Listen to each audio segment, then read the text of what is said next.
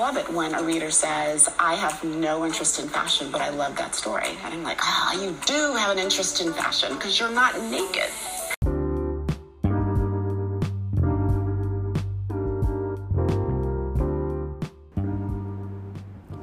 Hello, everyone, and welcome back to You Have to Wear Something. Wow, sending love to my New York peeps, Louisiana, and all those affected by Hurricane Ida. We are living in the weirdest of apocalyptic times. Have grace, guys. We are all doing the best that we can. So, first, that Dolce show.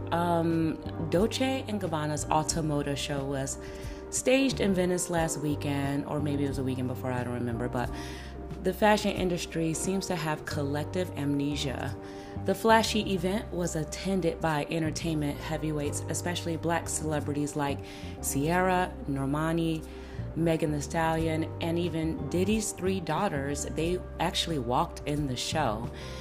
And while I am always rooting for everybody black, in the words of Aretha, great gowns, beautiful gowns. But Dolce & Gabbana have been racist for a hot minute and even recently. In 2013, Stefano Gabbana attended a party in blackface. Dolce & Gabbana sent blackamoor earrings, basically colonial-style imagery of black women, down the catwalk at its Spring-Summer 2013 catwalk show. Dolce & Gabbana said in an interview with Italian magazine Panorama that they are against the idea of gay parents. The brand sold $2,395 pom-pom embellished slave sandals online. On Instagram, the designers enthusiastically voiced their support of Melania Trump, a frequent wearer of their clothes. Not Melania Trump. When Gabbana discussed the duo's succession plans for the brand, he said, I don't want a Japanese designer to design for Dolce & Gabbana. Then they called Selena Gomez ugly in an Instagram post. Some stylists boycotted Dolce publicly like Carla Welch and Jason Bolden, but Carla eventually started dressing her clients in D&G again. In November 2018, Dolce & Gabbana posted an advertising campaign featuring a Chinese model trying to eat Italian food using chopsticks. Soon after, screenshots of racist direct messages sent by Gabbana to an online critic went viral. He doubled down on racism toward China, stating he will refer to China in the press as a shit country and that they were dirty and smelly and ate dogs. Yuck. As the fashion industry fails to hold the brand accountable for its long history of racism, misogyny, and homophobia, do we love the clothes that much that love is blind? I took a glance at Dolce's board of directors and, shocker, no black leadership. When you only use black people in campaigns or runways to appear diverse, that's not what diversity and inclusion truly is. That's using us as a prop. The clothes are fire, but not enough to tolerate racism. I'm obviously in a mood today, so let's pivot into the finale of The Hype. Over the last 2 weeks, we've seen the 10 contestants that started the show be dwindled down to 4. Camilla, Justin, Kai, and Paige. Paige is the only black woman and the last black contestant that could win. Each designer has their own unique aesthetic. Camilla's mixture of baggy, oversized Burning Man-style clothing has continued to surprise co-signers Marnie Senofonte, Beffy Burkett, and Offset throughout the series. Justin's patchwork and reuse of fabric has enabled him to design looks that are both comfortable and fashionable while still maintaining an edge. Kai's work, which leans heavily into all black everything and a biker aesthetic, is polished, cool, and chic, but I don't think it's streetwear. Like Cardi B said, it's giving shop where I got my first tattoo. And I think he should work for Chrome Hearts for sure. I mean, everything is black.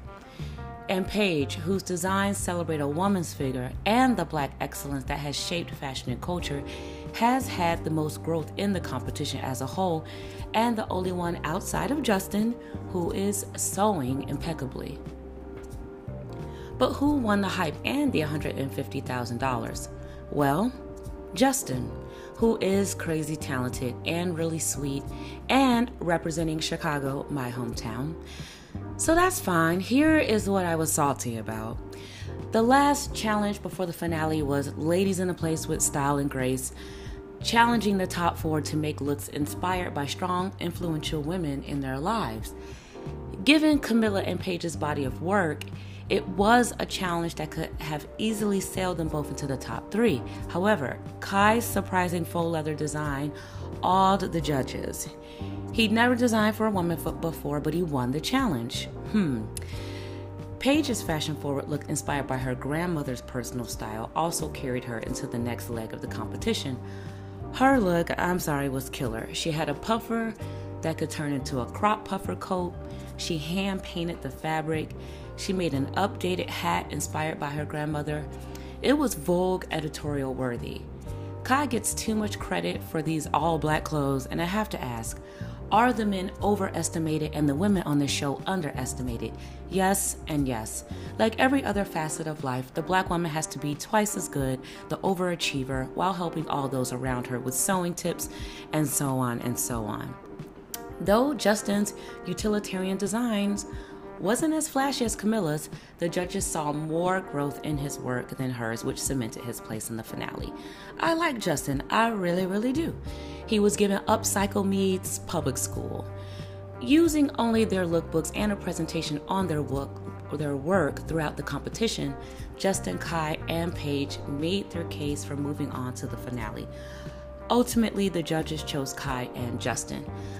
While Paige had grown the most out of all of the designers, had a clear vision for her work, and a message about uplifting black creative voices, her collections didn't resonate for them as much as her 2 competitors. She did, however, receive an offer to collaborate with Marni Senofonte, who she has looked up to even before her time in the competition.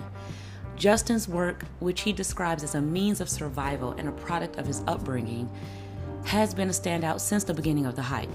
But Kai, he should have been eliminated. His collection wasn't streetwear to me. I know streetwear dabbles in goth. Like I said, it has Chrome Hearts vibes. But I just can't help to think about the black and brown poor kids who created streetwear. I think of Dapper Dan and the culture as a whole, and we still find a way to put 2 men, 1 white and 1 Asian, at the top. I understand Kai is an immigrant man of color. I do. But in America, the top salary earners are white and Asian men. When you earn the most, you can potentially live the best. Not always, but it really puts you in a place to do so. This was a real opportunity to acknowledge Paige, reclaiming her time, and she really brought the talent, style, and heat to this competition. What a terrible message to send, especially with 2 women as judges. How is it even comfortable for them to award the top prize to, albeit a very talented white man? This is exactly the system Paige was protesting with her designs. Like, can black creatives be the authority on the culture they created? It seems like we're just going to have to wait longer, but black creatives, please keep going, whether you're embraced or not.